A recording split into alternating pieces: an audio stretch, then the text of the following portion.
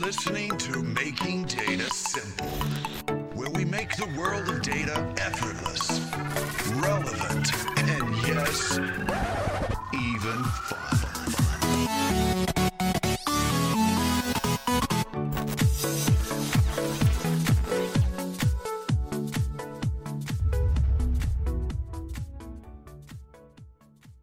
All right. That's my inner Matthew McConaughey here. And Kent has got to be a fan. I think he's from Texas. I'm not sure. But welcome to Making Data Simple. I am joined by Kent Collins, who is a solutions architect at BSNF Railway. I just did a panel with Kent in Charlotte not too long ago. I guess it was June, at the IDUG International DB2 User Group, North America. We talked about evolving technology, professional roles, business opportunities, and I will say I think it's the first time that I've been heckled on stage by the person that's on stage. That's Kent. But it was fun. It was fun. That what that did is keep it real, right? No, I love Kent. He's a data guy at the core, at least I think he is. And we'll talk about a whole bunch of things, but like I'm an AI guy as well, but it all starts with data. So let me give you one last lead in, and then I'll let you introduce yourself, Kent. I saw this on your LinkedIn page, and I think it defines you well. You said, as we move into an era where data is an asset, I want to help companies discover new data pathways which add significant knowledge they can use to compete and win. So I think that describes you well, at least. And it's data. It's close to my heart. So welcome. Thank you for being here. Thank you for having me. So let me, that was my introduction. I like I do as always. I'd like for you to introduce yourself. Tell us about what you do. Well, I'm Kent Collins. I have been in this particular field for many, many, many years. But I started in 1977 working on mainframes, IBM mainframes, 158, and started working on the really, really large stuff when the console was paper and green bar paper, and you had to keep putting it in, and ran around as a tape monkey and mounting tapes all the time. So you don't look like a day over 40, Kent. Oh, okay. So checks in the mail. Yeah. So I been doing it a long time, but data, having worked as a system administrator, having worked as an architect, a Java architect, having done application support work, worked for really, really large companies. A lot of them. I've had a chance to go pretty much work in all the disciplines in IT.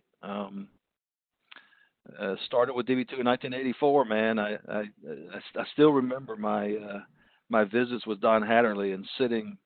I mean, Mr. AI thinks that I was kind of off the board there a little bit in our first meeting at IDA.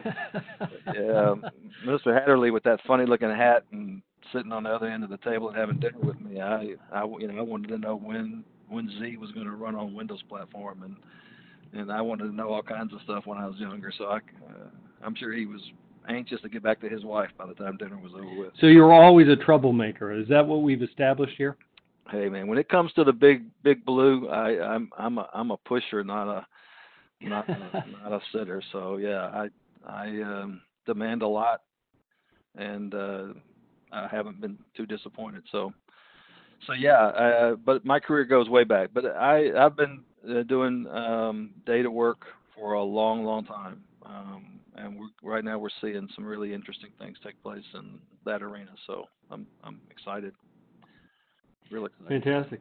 That's what we'll talk about. Here's what I love about Kent. There's no BS. You have a frank, open conversation, and that's exactly what we'll do today. So, we're going to be talking about some data, and typically we talk about data in the context of tech companies, banks, healthcare, not always about rail transport, but I think you've got a great story here. And the one thing I'll start off with, I think, is an interesting story, since I think you've got an affiliation with Mr. Buffett. I'm sure you maybe you get tired of hearing that, but I'm not sure if he's done pretty well in some of his investments. But the one story that I've always liked about Buffett is, like, in the early '90s, Bill Gates invited him to his summer home. I think it was over July 4th, and it's the first time they had met. And they sat down or whatever. I don't know how it went out, but Gates said, "Hey, you've got to get a computer." And Buffett says, "Why do I need one of those?" He said, "Well, you can keep track of your portfolio." And he says, "Well, I only own one stock. It's Berkshire Hathaway." He said, "Well, you can do your taxes." He said, "I don't have any income. Berkshire doesn't even pay a dividend."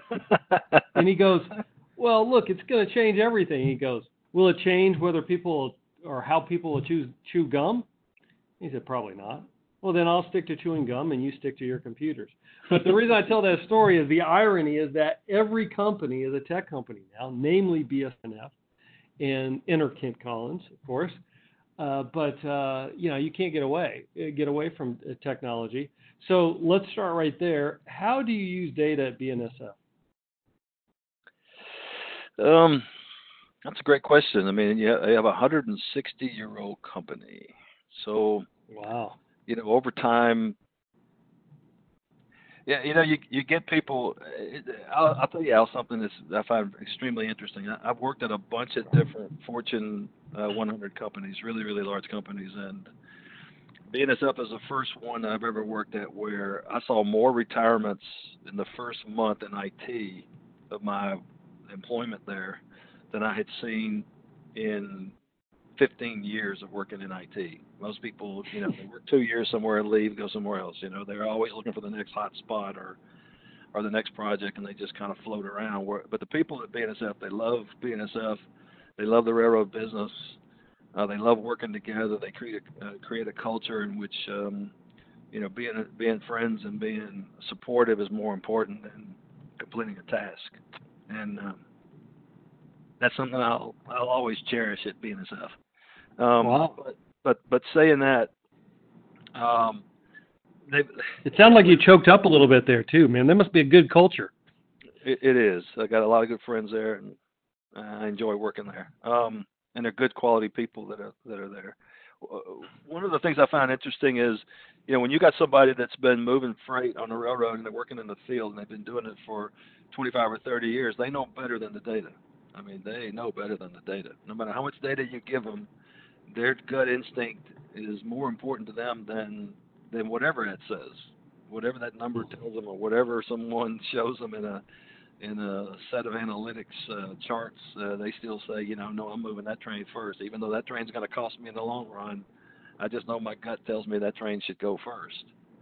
And transitioning the culture of the company more toward letting the data reveal how we should review safety, how we should review velocity on the railroad, how we should view moving freight from coast to coast. That's a tough lift. It takes everybody. It takes time to transition. And one of the things we have in our corner now that we didn't have in the past is our workforce is aging. And when your workforce is moving into the 58, 59 year age group, you realize that you're going to be replacing them with individuals that don't have that gut sense. They don't have that 35 years of knowledge that train goes first. Mm-hmm. So if we don't get our knowledge base out of the heads of those that have been moving freight into reliable systems that can help these younger people know exactly how to run freight across the railroad, then we're going to be challenged.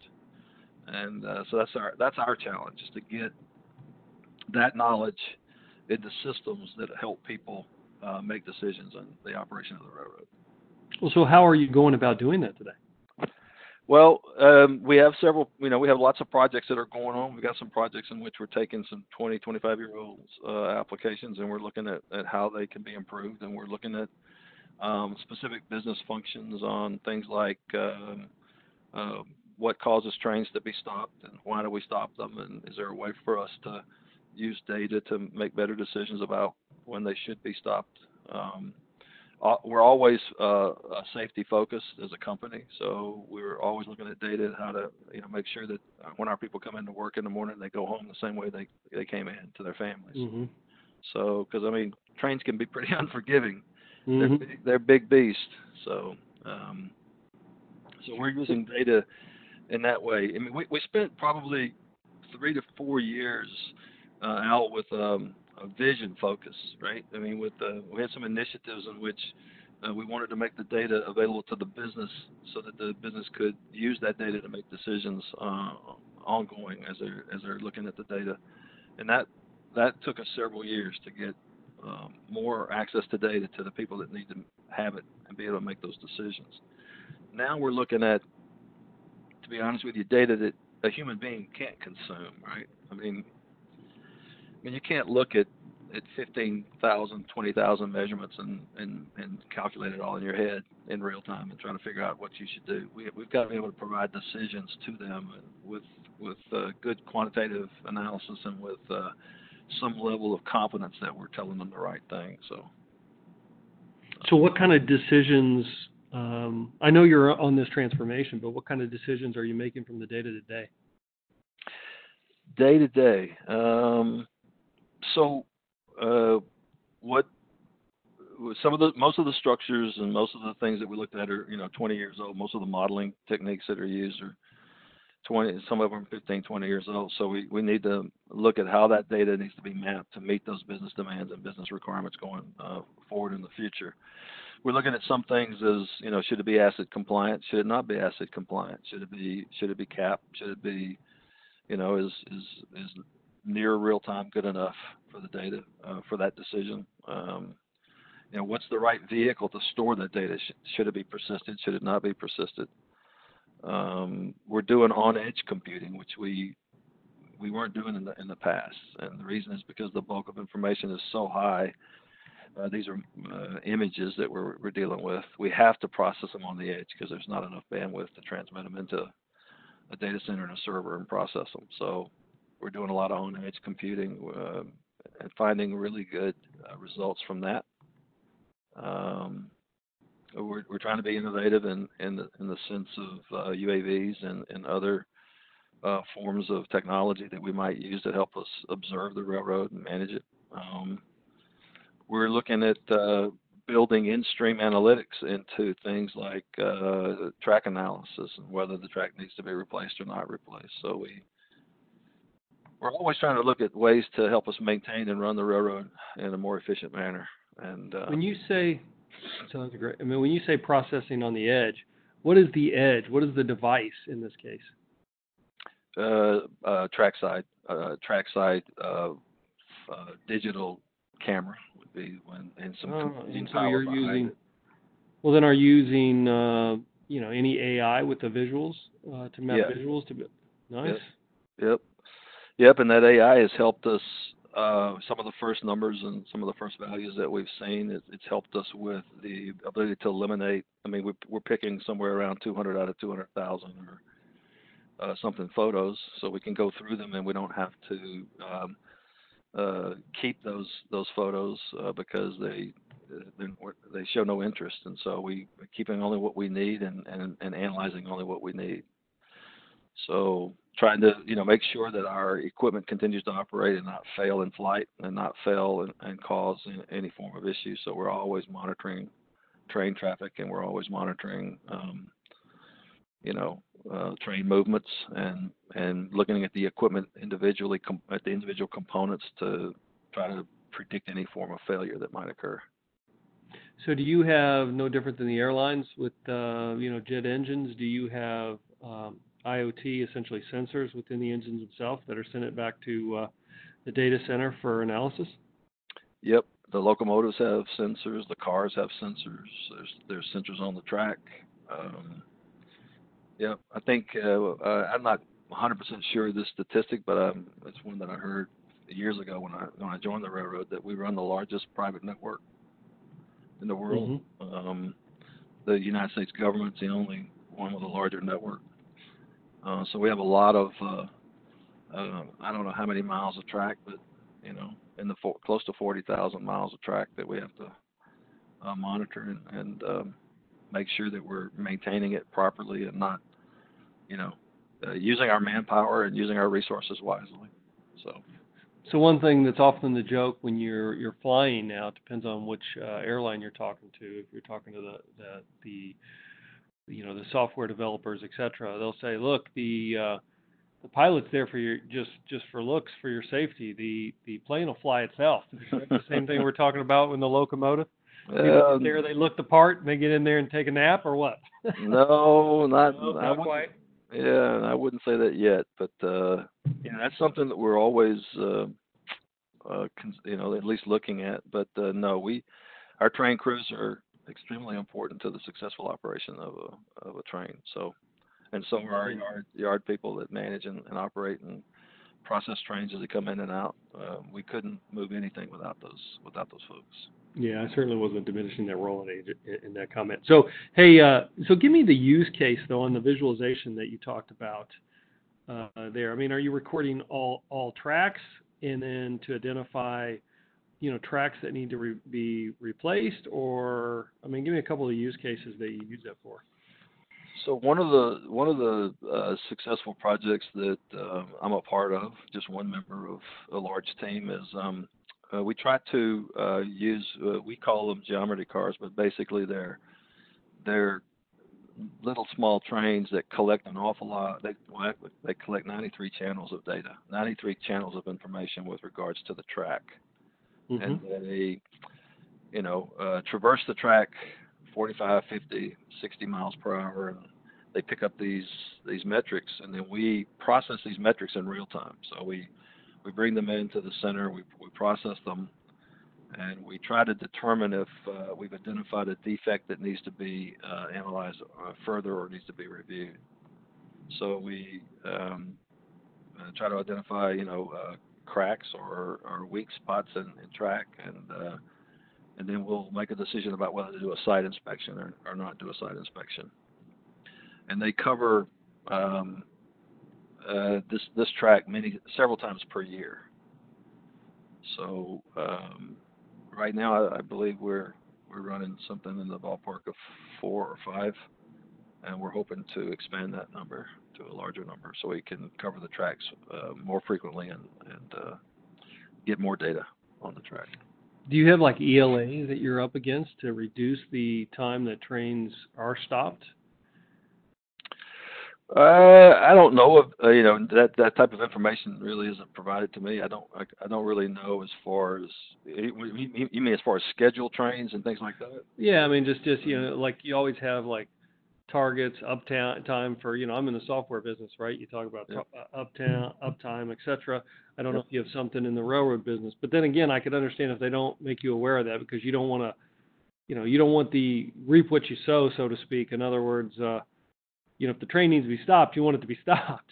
You don't want to encourage people not to do that when it needs to be done based on your safety focus, as you mentioned. But at the same time, I didn't know if there was objectives that you're trying to meet as you're creating these solutions.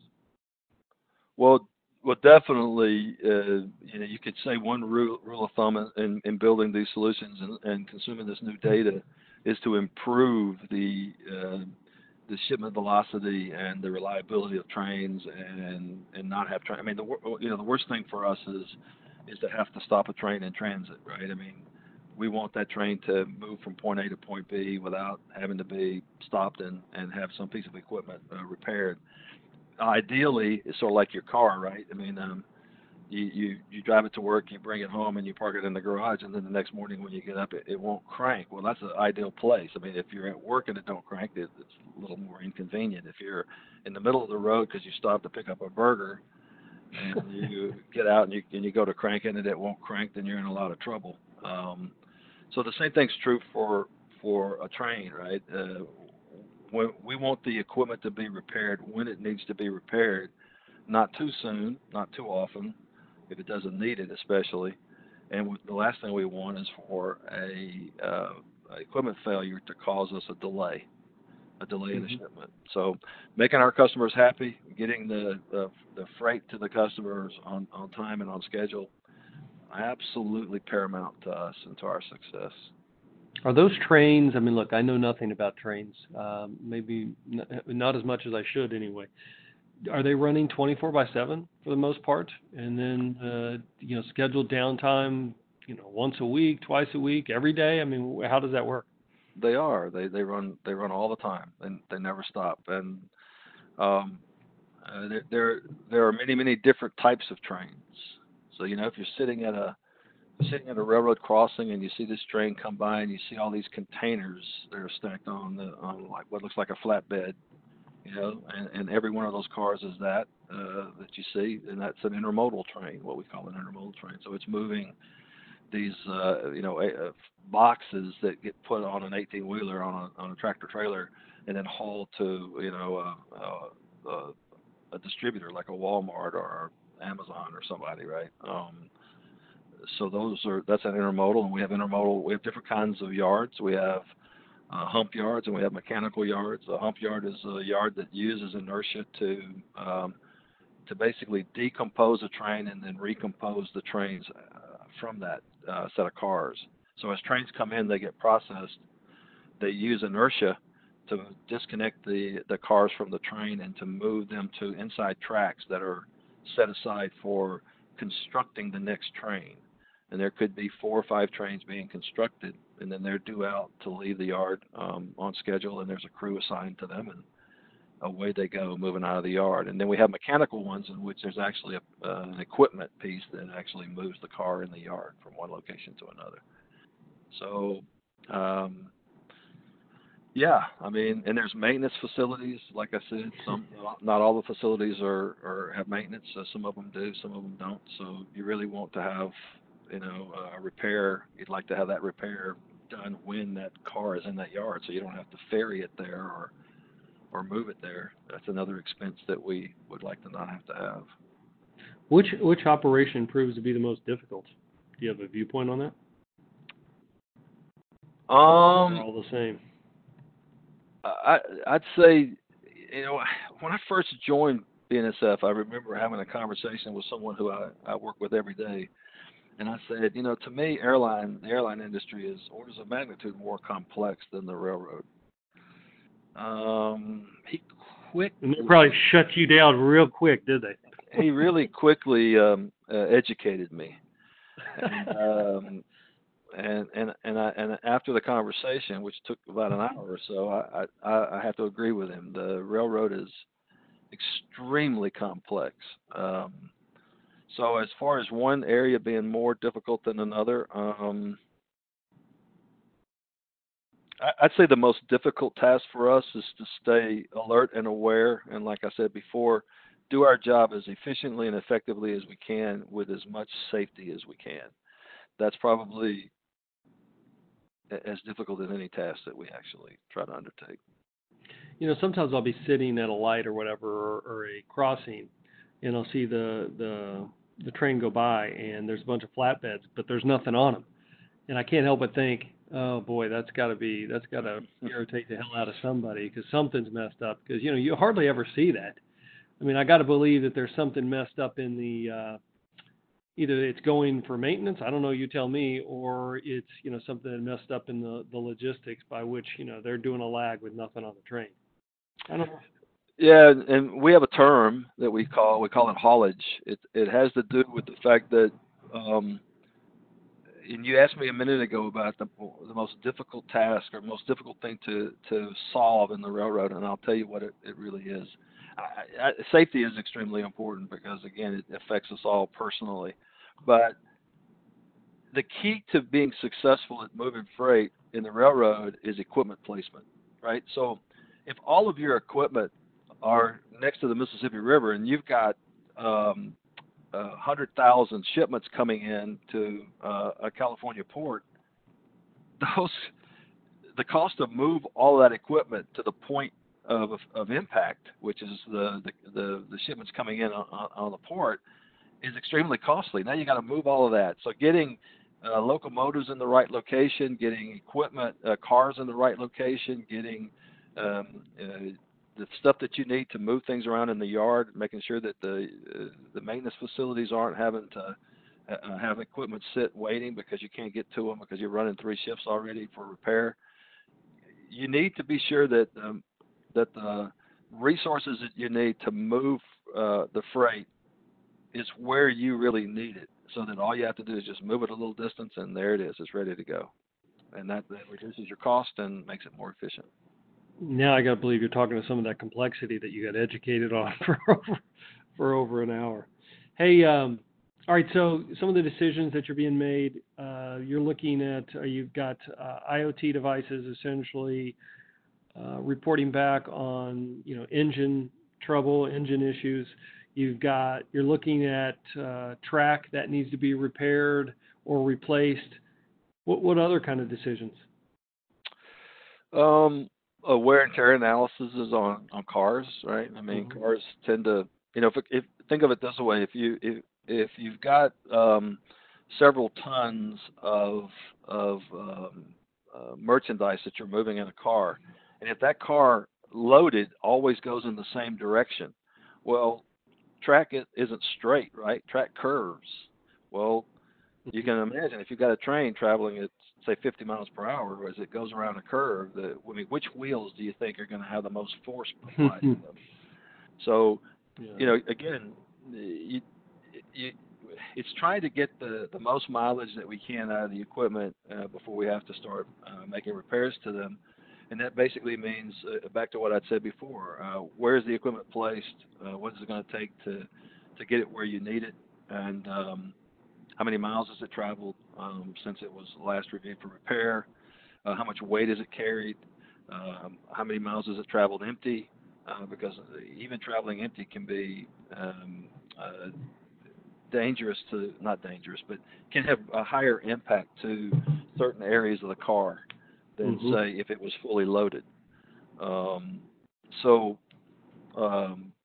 But yeah, I mean, all those things are. So we're constantly looking at the cars. I mean, think of it this way too, and this is something that's interesting because I found it interesting when I joined with the railroad.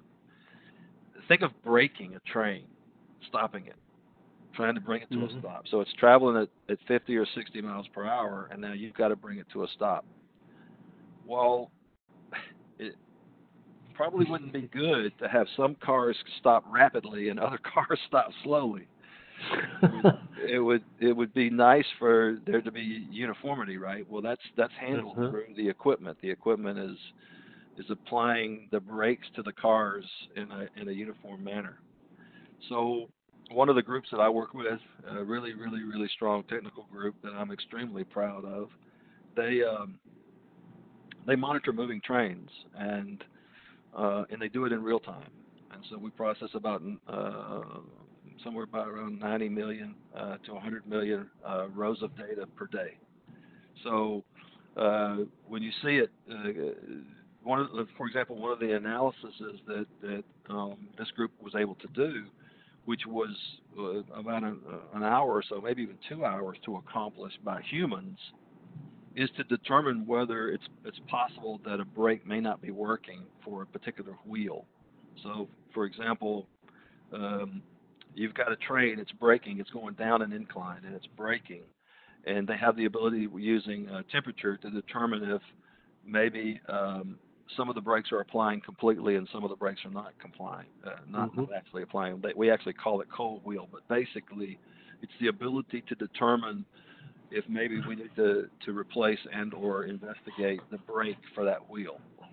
So what we used to do is we used to just stop it and go look at every single solitary one of them. Well, that can take, like I said, the train stopped, it can take a long time to site inspect every one of them.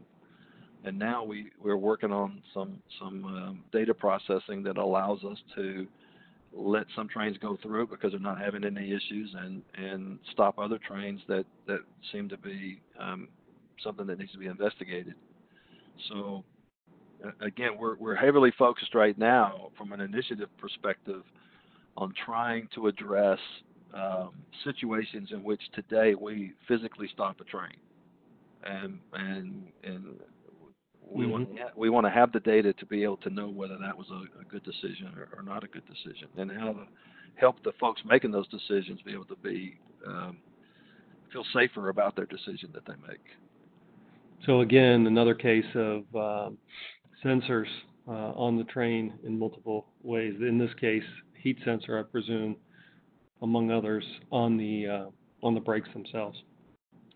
Yeah, one of the things that I talked about this earlier about the fact that, when you've got someone and been working for the railroad for 40 years, I mean, we got people 50 years plus that have been working for the railroad. So if somebody has been working for the railroad for a long time, They have a really good sense of what needs to be done. They've done it so often.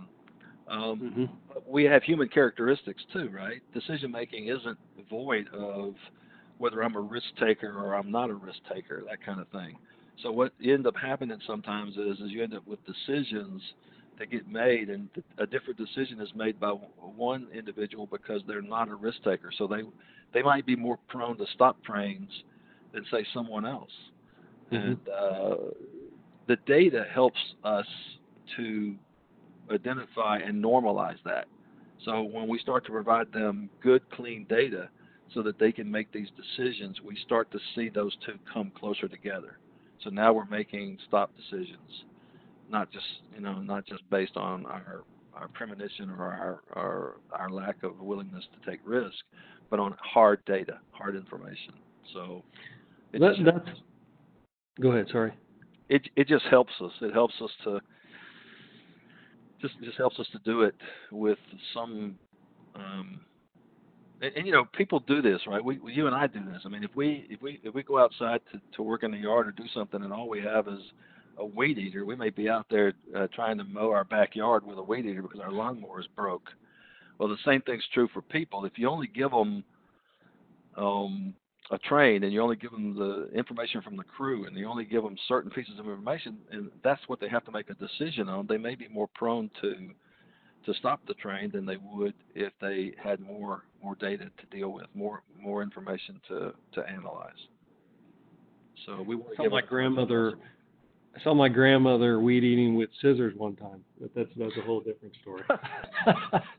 No, but so that's very interesting that you say that, because I can imagine you got a guy that's 50 years, guy or gal that's 50 years into the role, and there comes Kent, Mr. Computer Science, going to tell me what to do when I know much better than him. So, but then if it's presented in such a way that, look, this is complementary to your position, just to help you make that decision. Take this fact here. You may turn the risky guy the risky guy maybe get a little bit more conservative as he should, and the over conservative gal may say, you know what, we may be fine here given the metrics that I'm seeing that Kent's providing. Yeah, and we're starting to see that.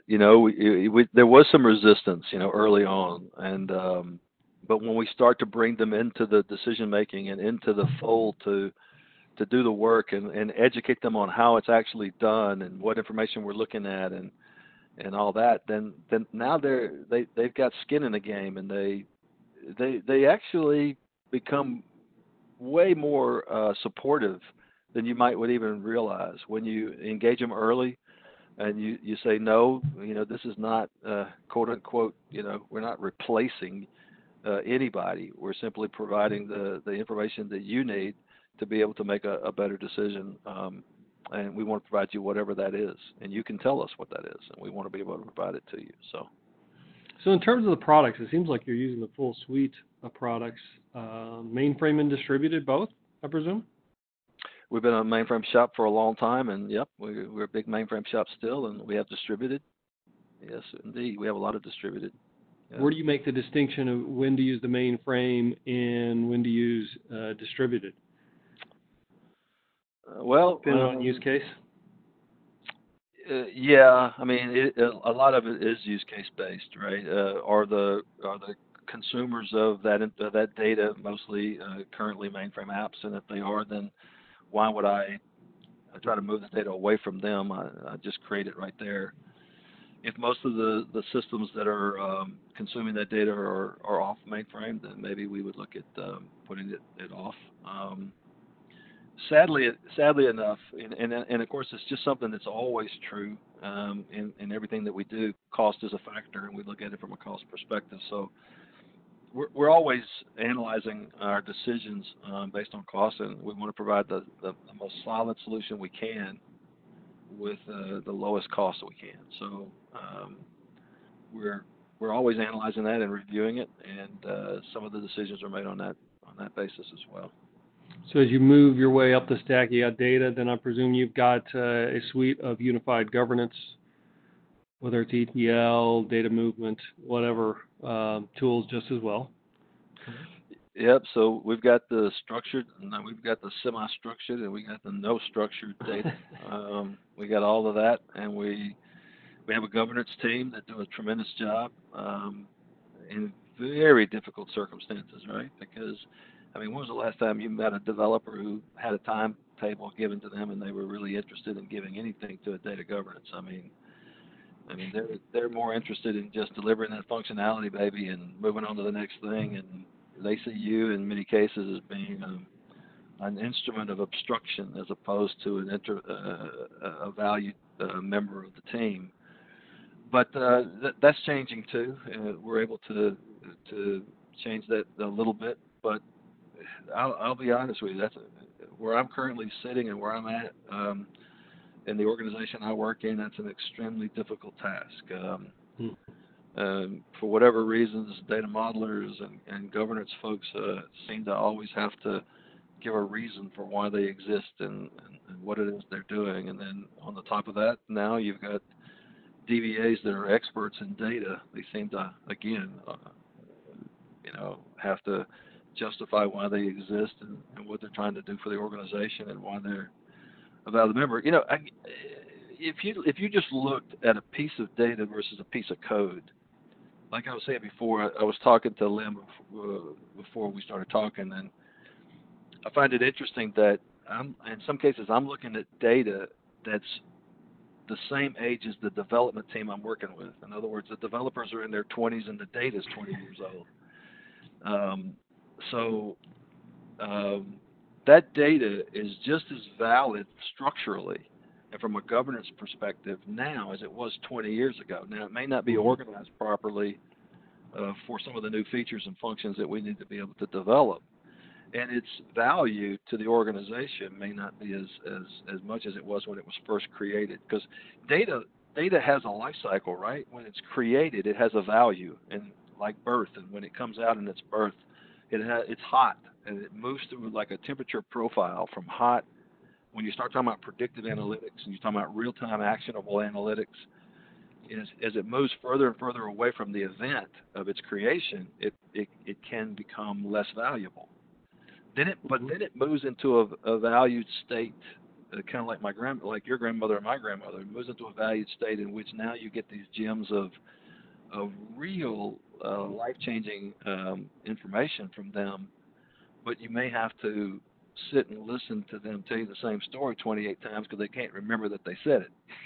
So we're trying to figure out how to get that data into the hands of analysts who are analyzing, 10 hours a day and trying to determine how that can be leveraged to make real-time decisions, and do it in a cost-effective manner, right? I mean, everybody ran to Hadoop. Hadoop was the thing, and everybody ran there. And then, we're seeing things now where people are saying, well, it's just difficult for me to get what I need done in that particular layout, the way it's laid out. I need a different layout. I need it done a different way. It doesn't mean that Hadoop was the wrong solution. It just means it was the wrong solution for that particular function that this person's trying to solve, this particular riddle that this person's trying to solve. And so that's our goal and that's our job. I heard something from, and I knew I was going to get to talk to you today, so I kind of did some research. So I remember about 4 years ago, maybe, or maybe 5. I guess it could have been a little bit longer than that. At a World of Watson conference, I remember Jeff Jonas talking at a conference. He's still around, yeah. Yeah, and he talked about something, and it just fascinated me. He talked about, and I'm using a different term than he used. He used the term contextual. I'm going to use the term self-aware. Mm-hmm. If you could have data be self-aware, it knows where. He used a puzzle piece, I think. He talked about puzzles, and he talked about how this piece of information comes in, and it knows where it fits in the overall puzzle, and it fits itself in there, and it communicates with all the other data around it and all the other information around it, and makes sure that it stays valid and it stays reliable, and it does all that. I really think that's out there, way out there, but I really think that's where we need to go and eventually be. Because we talk about structured. What does that mean? Well, I can structure the data after it's in production. That can be really difficult to do. I can structure it before I have requirements. That's almost impossible. I can structure it as I get requirements, but then I've got to make major changes to it, which may cause outages as I'm delivering. I have semi-structured, but semi-structured loses a lot of value very, very quickly. And then no structure, I'm like the founder of the internet. I believe no structure isn't even data. I believe it's just information.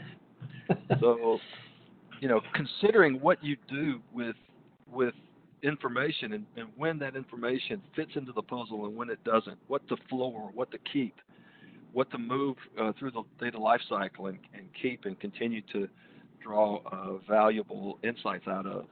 That's where we struggle, man. It's just difficult. Mm-hmm. It's that stuff that we started a few years ago. I mean, BNSF was waterfall until not too long ago. Waterfall Mm-hmm. development. Well, Agile's been around a long, long time, and so has Scrum. It's been around a long, long time. But those things, if you stay in that for very long, it changes the way your mind works. Because now, the longest thing that you can develop is an epic. And if an epic takes you more than 2 weeks to deliver, people are freaking out.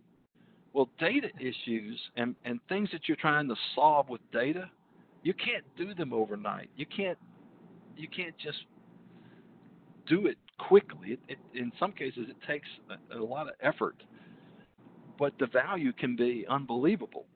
But it takes a lot of time. It takes effort, and you don't just get instantly gratified because you may have to do a lot of building, a lot of resettling. You may have to do an awful lot of remapping. You may have to throw some things away and go in a different direction.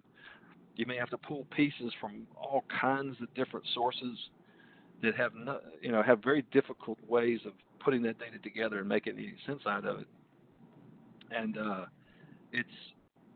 it's worth it, but getting people to say, okay, yeah, you can spend XYZ dollars over here, and you may not see anything for it for the next several years.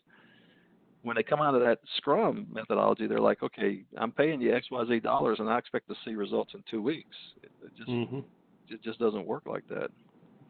Well, for the listeners, who Kent is referring to is Jeff Jonas. We have had him on the podcast sometime before, and he is with Sensing, and the term that I use is typically entity resolution. But to your point, there's no question that data is certainly the new oil, but the better you're able to extract it, cleanse it, have one source of the truth, and the faster you're able to do that, the more you're going to win, right? That's why we often say there's no AI without IA, information architecture, because you got to get that right. But one more question, and then I want to go through a quick lightning round to finish up, and that's just where we get to learn a little bit about Kent. It's a very popular set of questions, if you will. People usually stay around for this. But anything that we missed that you'd like, so I'm going to have some fun with you, man. So anything that we missed, or, where can people find what you're working on? Is LinkedIn the best place to get in contact with you if they hear something and want to ask some questions? Well, that's another thing. We try to keep things at that we're working on at the railroad, especially. We try to keep it pretty close to the best. So I don't really publish much out there now. I do have a blog that I work on a website where we're Enterprise DB2, where we post a lot of DB2 tips and things like that for DB2 DBAs and helpful things that they can use. So I would say that place. LinkedIn, if I'm going to say something out there with regards to data, that's probably where I'm going to say it. But what's the DB2 tips blog or location? EnterpriseDB2.com. EnterpriseDB2.com. All right, got it. We'll put it in the show notes. And all right, any others? Well, you can always buy one of the books on DB2, either 11.1 or 10.1, 10.5. Sure, you can buy one of those. It gets a lot of information in it.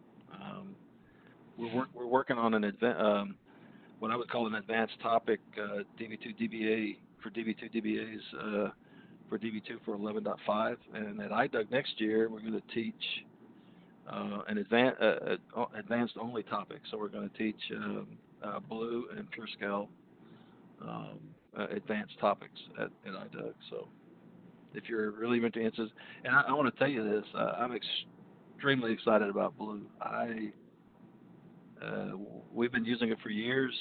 Of course, I'm an evangelist for PureScale. I shouldn't say that I think more highly of blue than I do PureScale. I don't, but I really like PureScale. I like the cluster. I like the savings that we have for running a shared resource like a PureScale cluster. I like the ability to be able to quickly and easily scale and not have to buy way up front. I can buy as I go.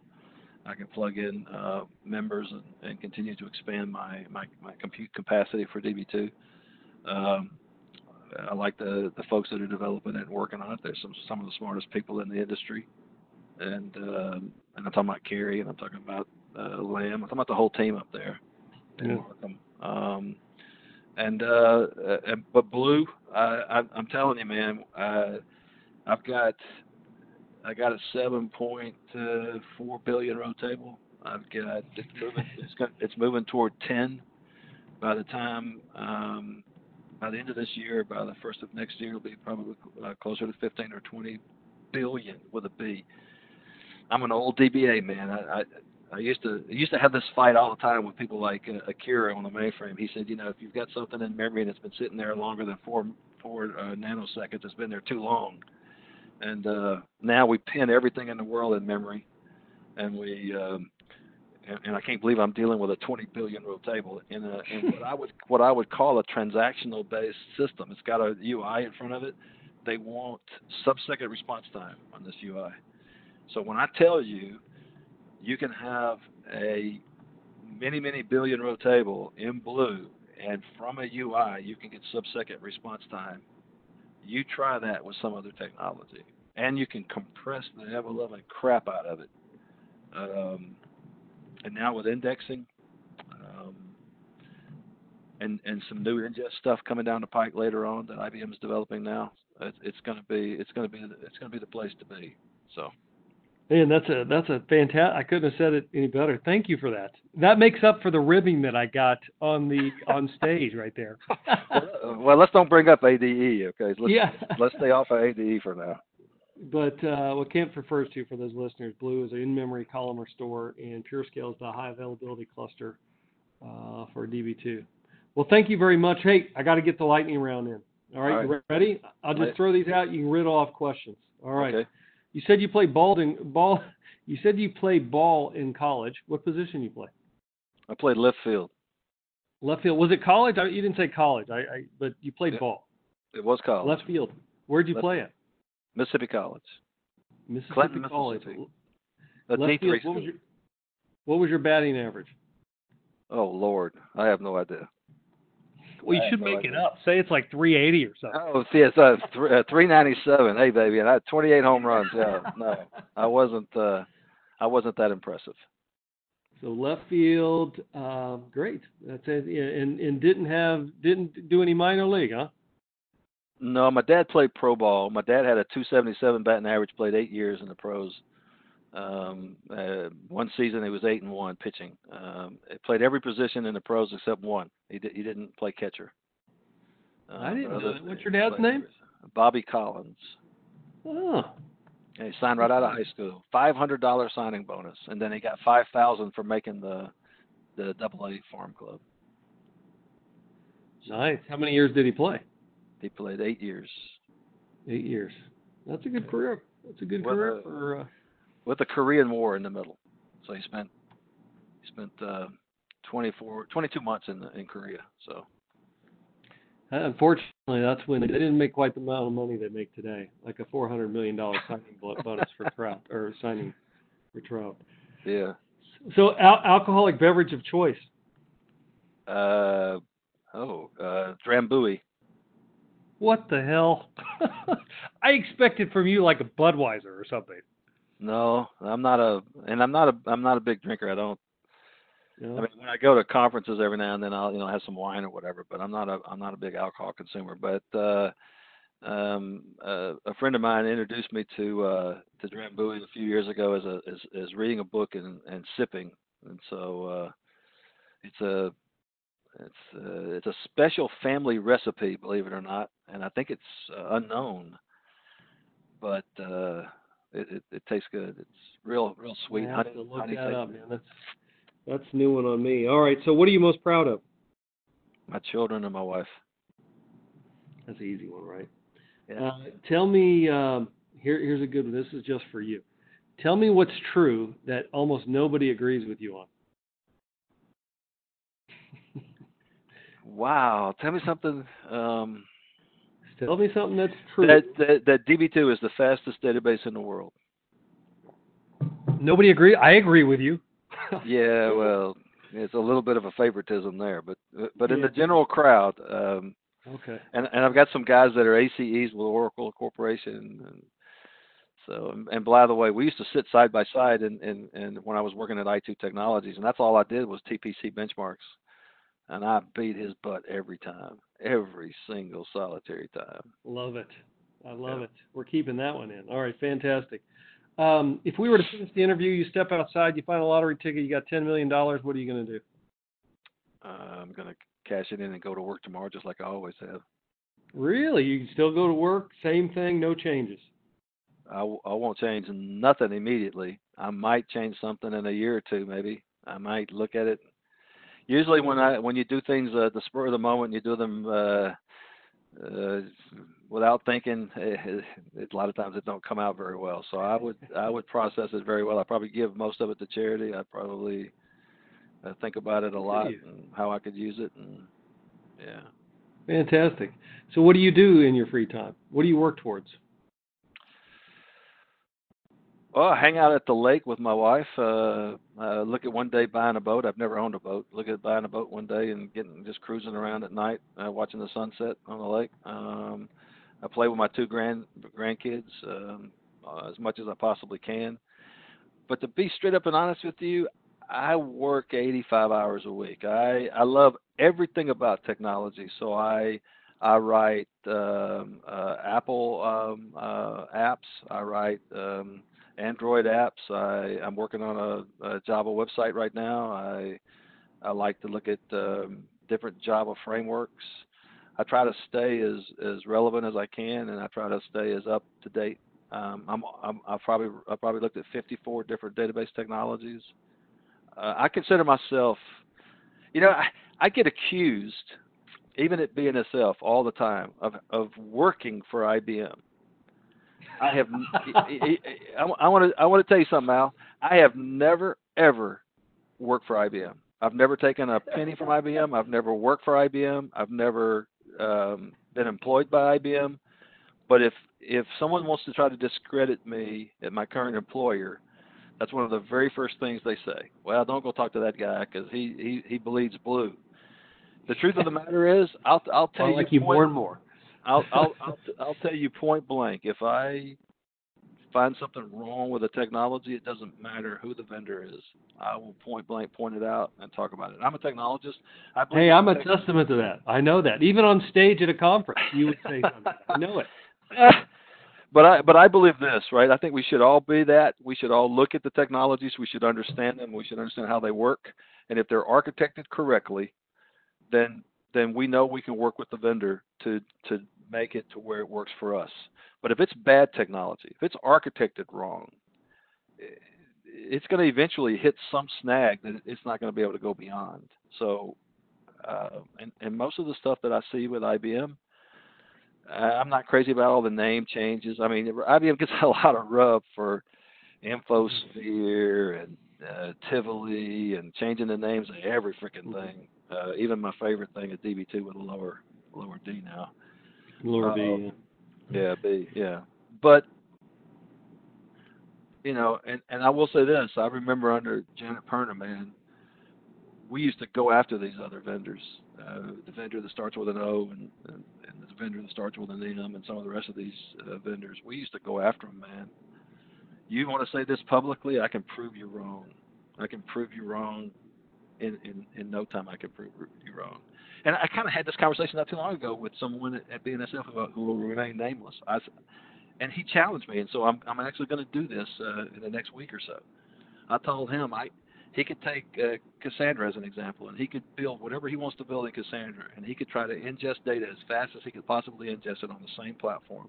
I'll take DB2, I'll put it on that exact same platform, and I will meet or beat whatever his ingest rate is. All right, you're going to have to tell me the results of that so we can post it on the podcast after you complete it. Okay, I'll do that. Fantastic. Because they take that's what we have, right? The minefield that we live in right now. If you named a piece of software or you named a vendor, I'd probably say that company's been here at BNSF, or we run something from them at BNSF today. Mm-hmm. We have it. I mean, that's the problem, right? There's 84 database technologies out there with 0.3% of the market or whatever, and there's all of these, I just before I came on with you, I looked at my email. I had 6 or 7 emails, and every one of them start out with, "Have you thought about this?" And we're the number one company in the world that does this, and you need this, and if you don't do this, you won't be complete. And I'm like, come on, man, give me a break. It's a minefield out there, a huge minefield, and people are probably investing hundreds of thousands, if not millions of dollars, and getting absolutely no results in some cases. So picking the right technology and picking the right company couldn't be more important today. It couldn't be more important today. It's at the top of the list. So yeah, I agree. Thank you for that. That's one reason I'm still here at IBM, to be honest with you. But let's. How do you do all these Google apps? You do Android apps or Apple apps. How do you learn? I mean, how do you find out that time to learn? And is there a secret to your learning? Any cheats that you have? Because there's so much stuff out there. How do you get right to the point and are able to advance your knowledge so quickly? So read, ask questions, talk to people who do it for a living already. Stay socially aware, with people who are writing apps today. Listen to blogs, look at blogs, listen to podcasts like yours. I mean, you can't. There's so much stuff out there. I think I could do open heart surgery next week if I just spent enough time. I'm being a little facetious here, but there's so much information out there that if you're hurting for information or you're starving for information, then I think you have much bigger problems than you need probably to see a psychiatrist or something, because there's just so much stuff out there. Now, figuring out which ones are right versus which ones are wrong and all that, that's a different issue. But I mean, I could go out there tomorrow and Google and I did this not too long ago. So I had this customer that wanted to be able to read a barcode from the phone and put it on their website. So I go out there and look, and not only do I find 2 or 3 people already doing it, but I also find code that they're willing to give me for me to do it also. So, I mean, you can have done nothing in this area, but you can become pretty knowledgeable quickly. And I want to encourage people, don't worry about looking funny or whatever. If it's something you want to do and it's something that you think would be fun and exciting in technology, go do it. If you fail, get back up and do it again. I mean, come on. I think. Last question. Go ahead. Go ahead. You think what? I was watching Jeff. We talked about Jeff Jonas earlier. I actually somebody was interviewing him, and one of the first things she asked him one of those questions, lightning round things like you just said. He said, "Well, what most people don't know is my first company I bankrupted." So I mean that's what I'm saying, right? People who are successful or who are out there on the edge and they're trying to do something new and do something different, they're going to fail. I mean, you find me somebody that's never failed in data, and I find you somebody that ain't doing nothing, and you shouldn't pay them. I don't disagree. I mean, failure. A lot of people don't like to hear this, or I said that to somebody the other day, and they said, no, everybody says that, but it's not true. I said it's absolutely true. Failure leads to success. That's the bottom line. You can maybe fail fast. I get that, but you got to fail. Hey, so what's last question, man? What's next for you? What's next on the horizon? Another book, 11.5 book. We were just talking about that. We're doing an advanced book. We're working on that now. Good. We're going to do some comparison studies of DBMSs. We're going to start with Cassandra and DB2. Going to do that in the next few weeks. We're going to finish that data pipeline by the end of July, at least the initial framework for it. That's what I like about. As a matter of fact, I thought about this, Al, because you asked me this on stage, and I know you said, "What do you do for a living?" It's so hard to describe, but what I was going to say is like today, right? I walked into the building and SAP had crashed, so that was the first notice I received. So I got that one, and so I was talking to somebody and say, "Okay, when did this happen?" And then I'm writing a store procedure for a DevOps function, so I'm writing that, and then somebody wanted to have a view written to extract some data, and they didn't know how to write it. They wanted to know if I would be willing to write it for them, and I said sure. So they sent that to me, and then I did 7 or 8 GIS requests where I was creating spatial objects for 4 or 5 different groups within the railroad. And then the manager wanted to talk to me about a deployment that had taken place and how they could streamline the deployment. And so I went into a meeting with him and talked about that. And I never know from moment to moment what's going to be coming. I turn my monitor on and my laptop on, and I might have 6 or 7 Skype conversations going on at the exact same time, where everybody's asking, "Where's this data?" or "How would you do this?" or "How could you do that?" I absolutely love that. I love problem solving, and I love creating something brand spanking new. So my problem with that is in IT, those are 2 different areas usually. If you're a great problem solver and you love creating something brand new, you're in 2 totally different departments, because that's just the way it works. And I say, no, I don't want that. I want to be in one, and I want to do both, and I want to do them both. I mean, if something critical is causing trains to stop, I want you to be the first one called, so that I can do root cause analysis. And if I was telling young people out there listening to your podcast something you cannot learn from the internet and no one can ever teach you, it's how to do root cause analysis. The only way you can do it is to do it. There ain't no other way. Hands-on experience. Yep. All right, my friend, you are a champion. I appreciate you being with us today. I know that the folks that are listening are going to take a ton from this podcast. Always, I feel like we could just, I know you don't drink a beer, but I'll drink for you. And now wait a minute. I didn't say I wouldn't drink a beer. Oh, okay, okay. I just don't do that very often, but yeah. Well, we can continue on forever. So thank you so much. I mean, that's a sign of a great interviewee. So thank you, Kent. I appreciate everything you bring to the table here. You're a good partner, certainly for IBM, but just a good partner overall. So thank you. I appreciate it. We'll put some of your contact information that you're willing to share in the show notes and the blog, the blog as well. Thank you so much. And anything else? I'll give you the last word. I love talking with you, Al, and I appreciate you inviting me. It was really a privilege. All right. Thank you so much. For everybody out there, talk to you next time. Thanks for listening to the Making Data Simple podcast, where we make data fun. Be sure to visit IBMBigDataHub.com/podcasts to access the show notes and uncover even more great episodes. Remember, the views expressed here are those of the host and its guests, and do not necessarily represent the views of IBM. Until next time, over and out.